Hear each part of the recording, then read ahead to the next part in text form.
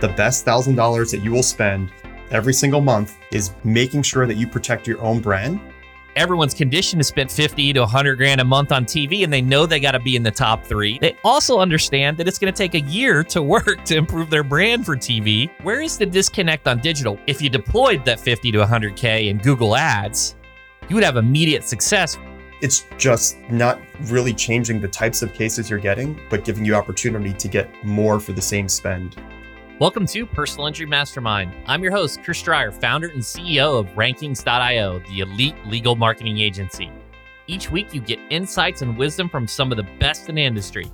On these special Toolkit Tuesdays, we dive deep into conversations with the leading vendors in the legal sphere, the masterminds behind the technologies, services, and strategies that help law firms not just survive, but thrive in today's competitive landscape. Now, this isn't about selling you the latest software or getting kickbacks from affiliate links. It's about bringing you the best so you can be the best for your firm, for your staff, for your clients, and for you. This is Toolkit Tuesday on PIM, your weekly guide to staying sharp in the legal world. Let's get started. With cutthroat competition and saturated markets, simply keeping up can feel like an uphill battle. Digital marketing evolves at blinding speed. To gain an edge over the competition and accelerate growth, it offers clarity on why SEO is a game of patience that ultimately unlocks a massive payout. Here's John Robinson, SVP of Digital Media at CAMG. I was looking on Craigslist and I wound up figuring out in 2011, internet marketing was sort of coming of age and there was a big opportunity there. Wound up taking a position with a company in Orlando. And it was called Launch That, or at the time it was called the Asbestos and Mesothelioma Awareness Group. And they said, hey, we like your entrepreneurial background. We want to start up another website. Do you want to come aboard? We'll teach you all the digital stuff. You can build out a new business unit for us.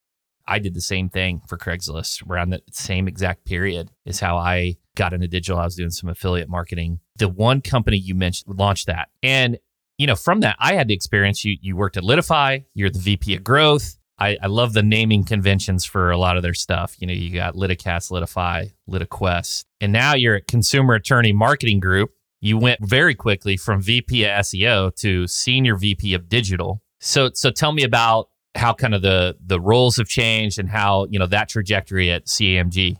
CAMG, obviously, we're talking mostly to people in the legal industry on this podcast, and people know us for traditional media marketing, direct response, TV commercials. When I was at Litify, I had met Chris Princess, who you also know, at CAMG. We became friends and we toyed around with the idea of expanding CAMG's offerings into digital. The world was changing. This was 2019. We really started to see this shift of traditional media being, I don't want to say less effective, but really going toe to toe with digital in terms of being able to generate cases for law firms. And I felt that the company was remiss to not take advantage of that opportunity. And I thought from my background in SEO and in digital, that I could help build out a division at CAMG that took advantage of that ongoing transition from traditional to digital, or at least complementing traditional with digital. Yeah, and I see that change too, and the TV even shifting over to OTT and a lot more streaming. I know that's kind of fragmented and it's kind of the Wild West with Roku and Hulu and all the different platforms to buy on. But I guess on the digital side, kicking off topic number one, the elephant in the room, AI and SGE. What's kind of your thoughts on it, how it's going to impact search, just your general big picture, your thoughts on it? I think this is a very interesting time for people like you and I, Chris, to be involved in digital marketing. And right now, we're recording this in June. I don't know when people are going to wind up listening to it, but I guarantee that the things that we're talking about today will have improved upon exponentially by the time people actually listen to this. And that really is the biggest thing that people need to take into account when they're looking at AI, is that it is moving so quickly, and every day it is becoming incrementally better, exponentially improving upon itself and the data that it's able to crunch. It was an elephant in the room. It's not anymore. Now it is, how can you leverage it, not if you can leverage it. It's a tool. It's a tool to enhance productivity. It's just going to change the game. I guess in my beta testing, what I've seen is the your money, your life space isn't triggering BARD as frequently. Now it still triggers it very frequently on the new search engine. I think there's a little bit of space there in terms of top of funnel, but I think that space will start to diminish. And I guess for me, I'm looking at search as more of a bottom up approach now instead of a top down funnel. What are just some of the things that you think it's going to impact just right away or is already? Like you, I applied for the lab's access to Google's SGE experience. So I've been testing it a lot. And one of the things I'm noticing is that it is changing every single day. So if you run a query today and I run a query today, yes, we're in different locations, but it's just iterating upon itself so much and the results are not the same. And obviously it's still in beta. So the tweaks that the engineers are making based on the feedback of people like you and I, it's adjusting what's resulting there. So it's definitely not ready for prime time yet, for sure. Mm-hmm. But the biggest observation I've had in our space has been that the impact of having a physical location is becoming more and more important. I mean, it was important before with the map pack, but now if you look at a lawyer-based query in a geo or with a geo modifier, you are getting results that are heavily impacted by physical locations visibility within the Google business profile. Yeah, and I think in turn that changes the game on reviews, right? Because you're going to see reviews and being aggregated from multiple sources more so than even on Google's current search. I want to kind of change the subject a little bit over to your presentation at NTL. I thought it was an amazing presentation you had on cheat codes for lawyers on how to make an impact. And I know you've updated it. That was in January and we're moving at quantum leaps here. One of your slides was on underserved practice areas. Could you expound on that and what you mean? Any lawyer in a market that has a presence in a local market and is trying to generate cases within a specific practice area has to look either deeper within that practice area for sort of sub niches. So if we're talking about medical malpractice, there's a lot of different types. There's cancer misdiagnosis, there's anesthesia error, there's birth injury. Going deeper into a practice area in your market and understanding what is the competition like for those specific sub-practice areas can give you a treasure trove of opportunity. It may be that, and I'll just continue using the medical malpractice example. It may be that medical malpractice may be extremely competitive in your market, but maybe there's white space in birth injuries or in cancer misdiagnosis. So at its highest level, what I was presenting is that there are opportunities that you need to really research and identify within your market. But if you kind of really dig in, and this is an exercise that takes some time and research, and you look at your market competitiveness across every type of case that you can take, you may find that there are multiple opportunities that may be less competitive, less expensive, and open up opportunities for you to generate cases at more efficient cost per acquisition. Let's take this a little bit further. Most of our audience is going to be doing motor vehicle accidents. Is there a way to even sub-niche in the auto? I know we've seen it with Joe Freed and trucking and David Craig and individuals like that. What about sub-niches of auto? Yeah, I mean, there's motorcycle, there's truck, and there's car accident, and everyone really wants to go after that same group of cases. I think when you're looking at the higher volume litigation, so personal injury motor vehicle, let's just talk about that. I think then it becomes an exercise in underserved or overserved geographic locations. And this dovetails into something that I had talked about with regards to targeting within a DMA, but not necessarily centered on a downtown. So one of the things that I find really effective is when you're running Google ads, for instance. Let's talk about, I'm in Orlando. Do you target the Orlando Daytona DMA? Or do you target that DMA but exclude the downtown of Daytona and the downtown of Orlando within a 1 mile radius? Because you don't care if you get a case that's a mile away or you get a case that's downtown, but everybody is really hyper-focusing on centering their proximity-based geo-targeting on a downtown city. So these are like those little cheat codes that I was talking about that are in technology, we call them growth hacks, right? Little things that you test out and figure out ways that can make your campaigns incrementally more successful. So that's something that I think people can look at in motor vehicles. Look at your market, right? If you have attorneys licensed across a state, are there pockets where you can get motor vehicle cases that are still within your state? You're going to litigate them the same way, but just aren't as competitive to acquire. I guess that's one of the biggest challenge when doing Google ads is wrapping just a radius around the downtown. You're going to get those exponential fees versus doing the entire state or even the nation. And really dropping those costs down, and then not even mentioning the other strategies on different demos, maybe it's Spanish or whoever. Yeah, the idea of excluding as opposed to including, I think is an underutilized tactic. When you layer, I want to include an entire state, but exclude a specific city or multiple cities or a radius within a city. It's just not really changing the types of cases you're getting, but giving you opportunity to get more for the same spend. Yeah, absolutely. I guess that dovetails into the underspending and overspending DMAs. And that is its own being an amazing data point. I hear a lot of the East Coast, the Florida attorneys are upset about the tort reform and they're looking at markets to go into. I would imagine that looking at that slide would be something pretty powerful. What's your thoughts on the underspending and overspending DMAs? So for those of you who are watching or listening to this, what Chris is referring to is the data that we produce on a monthly basis in CAMG's Legal Marketing Index, which is free data. Anyone can go online and utilize this. We produce a single event legal marketing index and a mass tort legal marketing index. And because we run so many campaigns all across the country, we're able to anonymize and aggregate this data and provide resources for people to really understand what's going on either in an individual practice area or within an individual market. This is like the best part of my presentations when I bring this up is I put all the markets up on the screen. I show these are the top 20 underspending and the top 20 overspending DMAs. And I call out some of the markets, say, hey, does anyone have a firm in one of these overspending or underspending markets? And tell me what's going on in the market. Portland, Oregon, for some reason, is always at the top on the list in underspending DMAs. And I posed this question at Pilma. Why do people think that Portland is such an underspending market?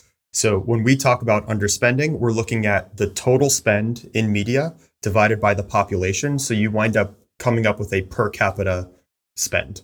And in Portland, Oregon, the per capita spend is 21 cents.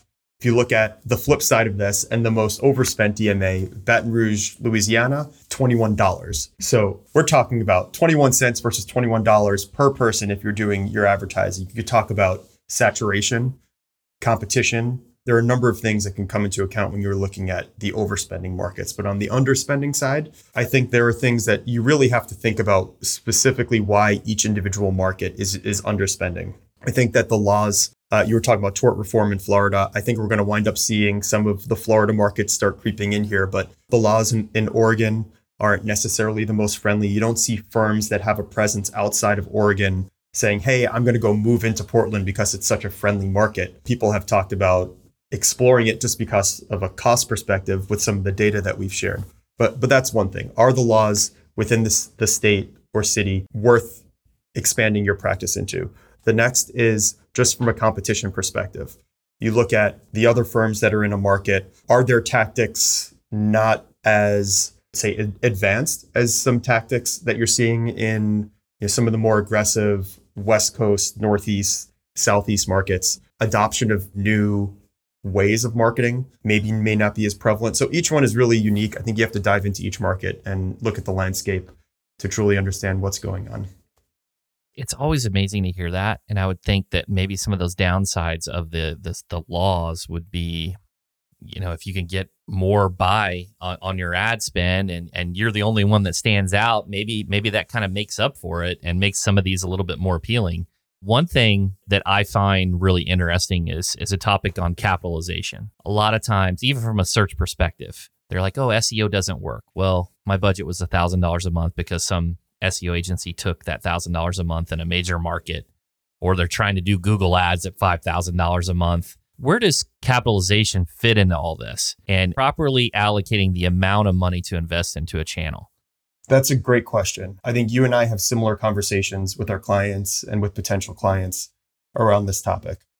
Generally speaking, a motor vehicle case, if we look at across the country, is going to cost somewhere around $2,500, $3,000 a case.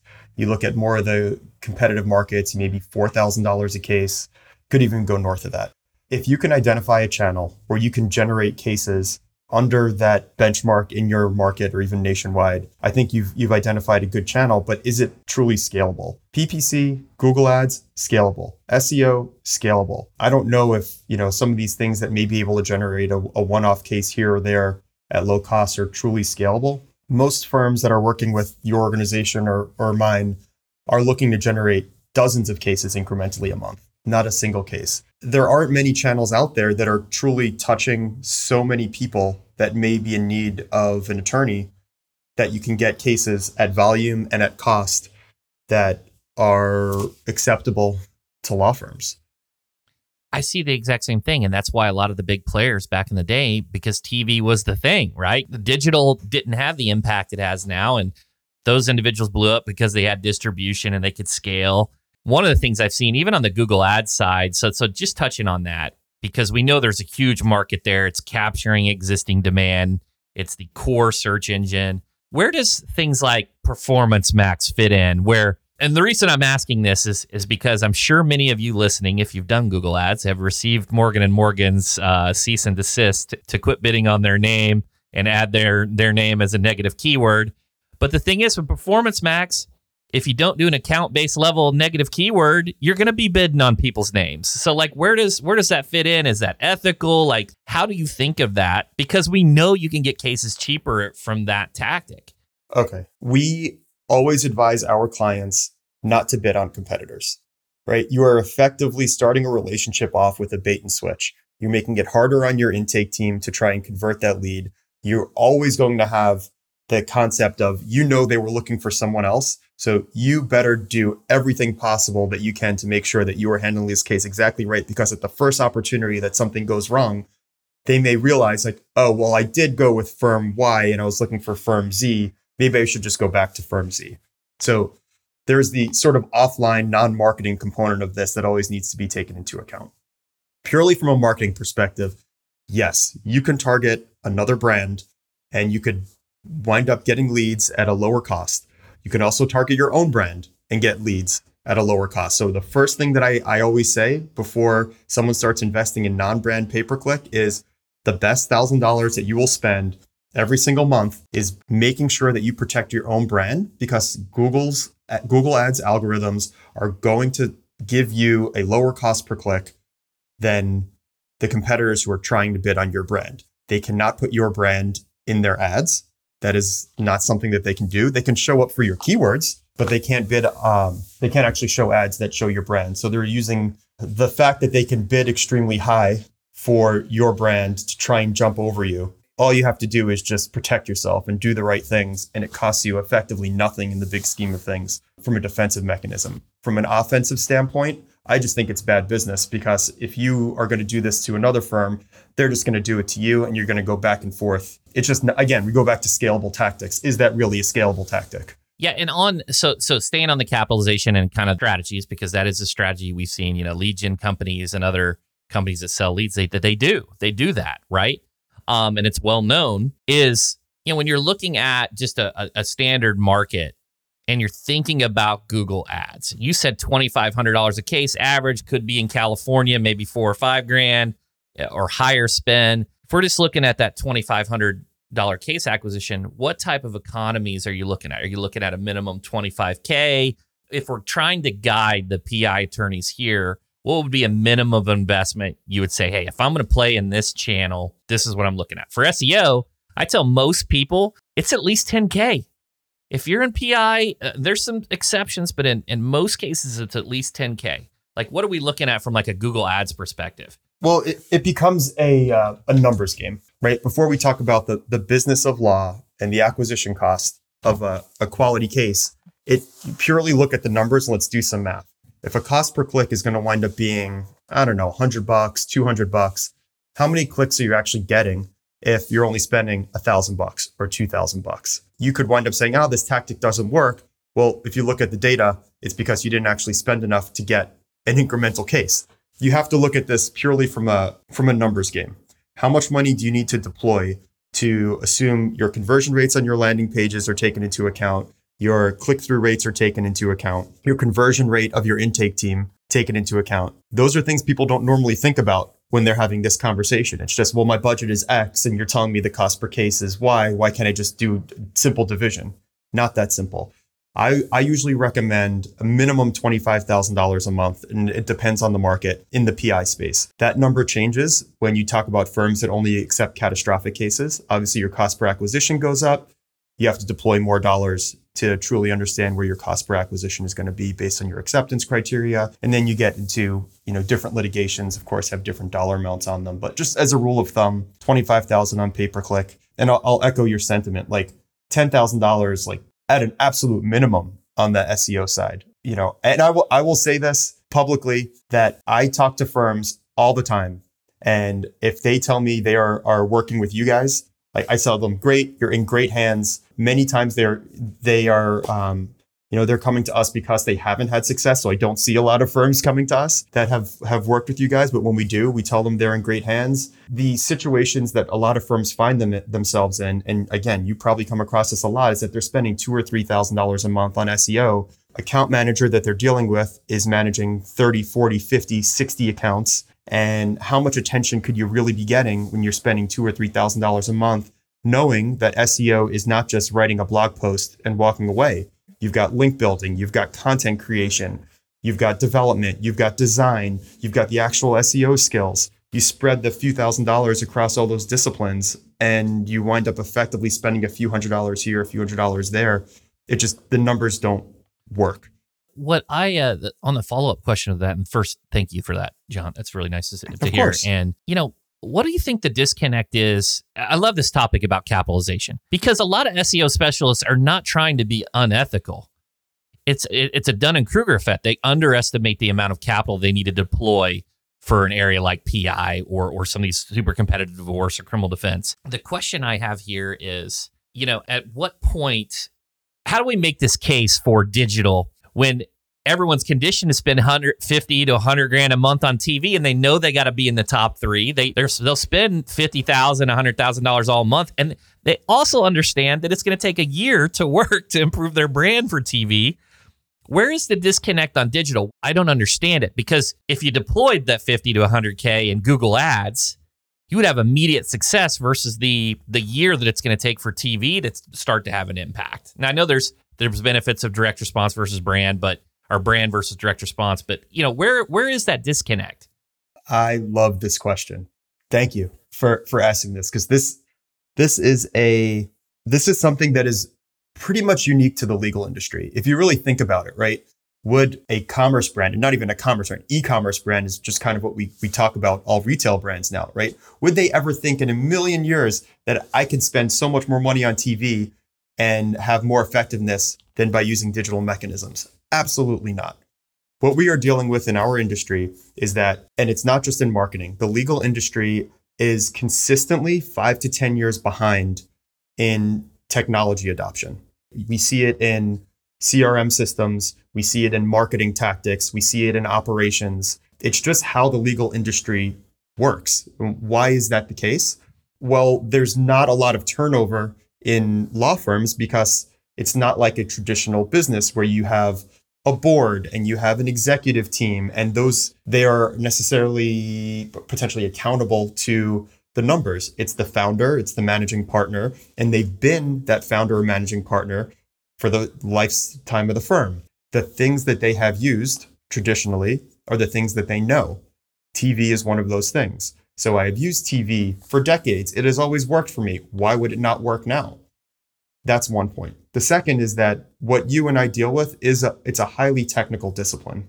And when you try and take someone who understands that I can deploy X amount of dollars on TV and that yields Y, versus now we're going to we'll go back to content and link building and development and design and conversion rate optimization. All of those things have to be explained when you're talking about the value proposition of digital versus traditional. It's just an easier thing to understand when you talk about deploying money on TV or radio versus deploying it on digital.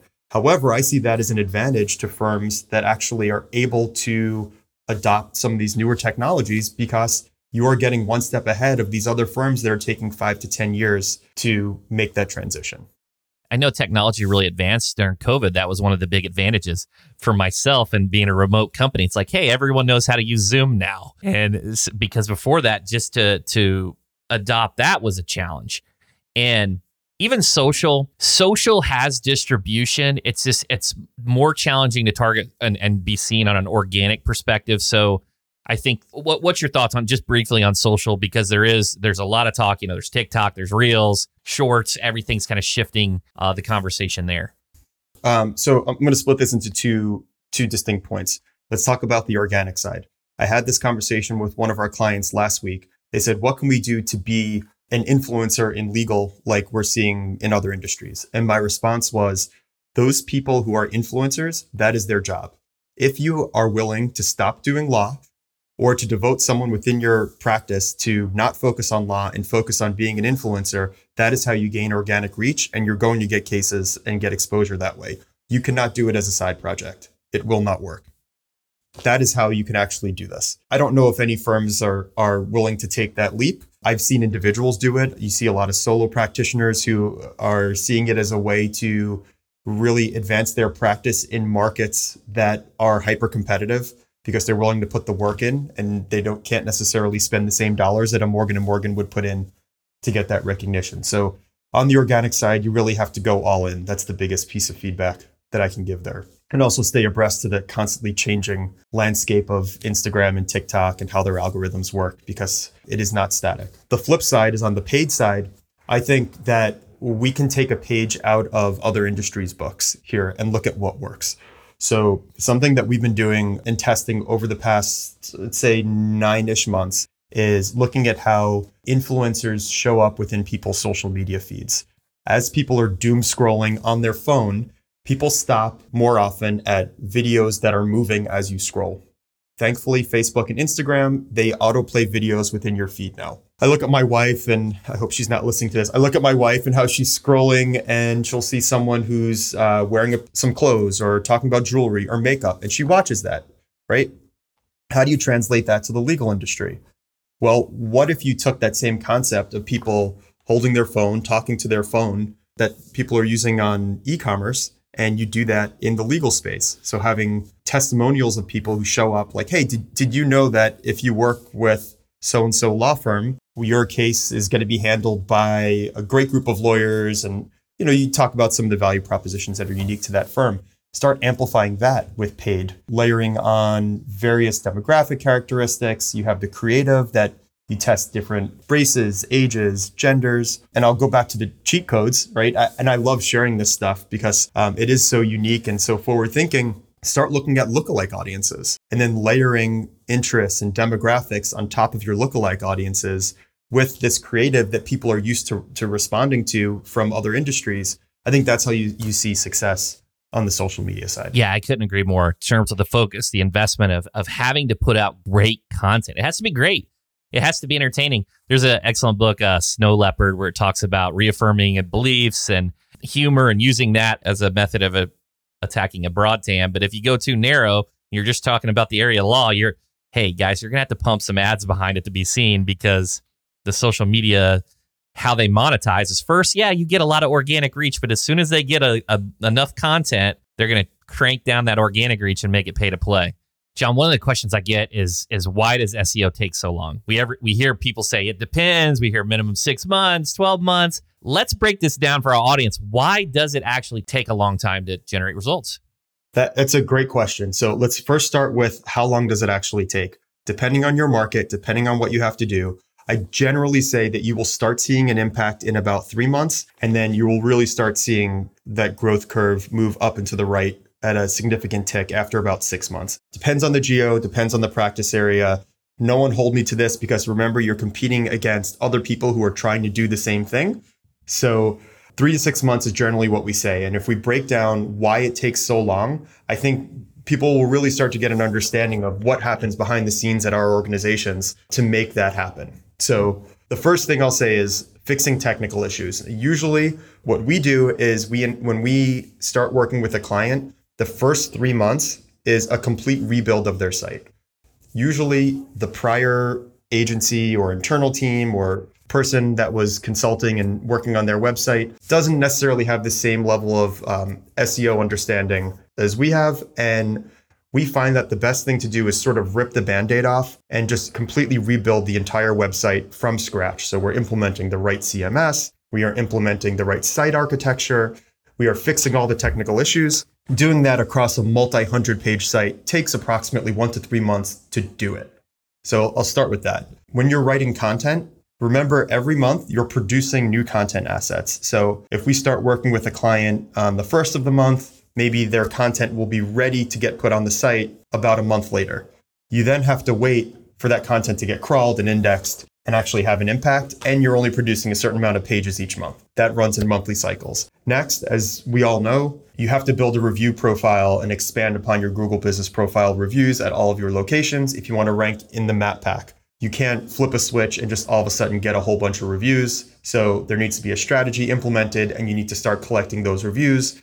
We generally find that there are about 3 milestones in how many reviews people need in order to really see an impact. Usually it's about 10, then 30, and then 100. So you sort of see diminishing returns in between each of those milestones, but depending on where a location sits within each of those different milestones will dictate how long it takes to kind of make that next leap. So figure about 2 to 3 months until you start seeing those reviews increase. Now, your updates that you made, so you rebuilt the site, you started adding content, those need to be found by Google, need to be crawled, need to be indexed and taken into account into the search engines. So figure about a month till everything that you've done actually gets taken into account. Now let's talk link building, right? If we say content tells Google what you should rank for, links tell Google how high you should rank. It's an oversimplification by every sense of the discussion, but links help you rank. Organic link building campaign where you're reaching out, generating backlinks. It's going to take about 3 months till you really start hitting a sweet spot and generating links through natural outreach.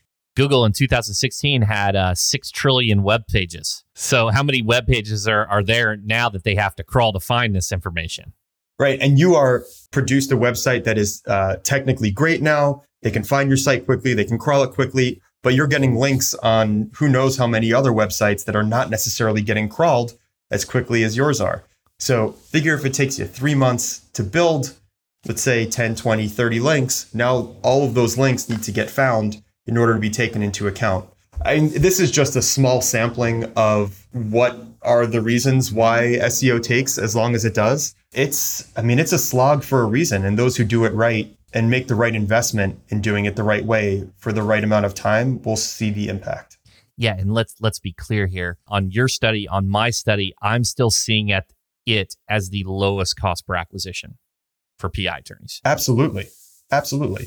We didn't even talk about core updates happening, right? So if those happen once every 3 to 5 months, you see these sort of stair steps of growth where every time these core updates hit, you jump. That's when you could really see the lead volume increase and then the case volume increase and your cost per acquisition decrease. Hands down, for the clients that we work with on the SEO side, SEO becomes their lowest cost per acquisition channel after 9 to 12 months. There is not one client where that is not the case.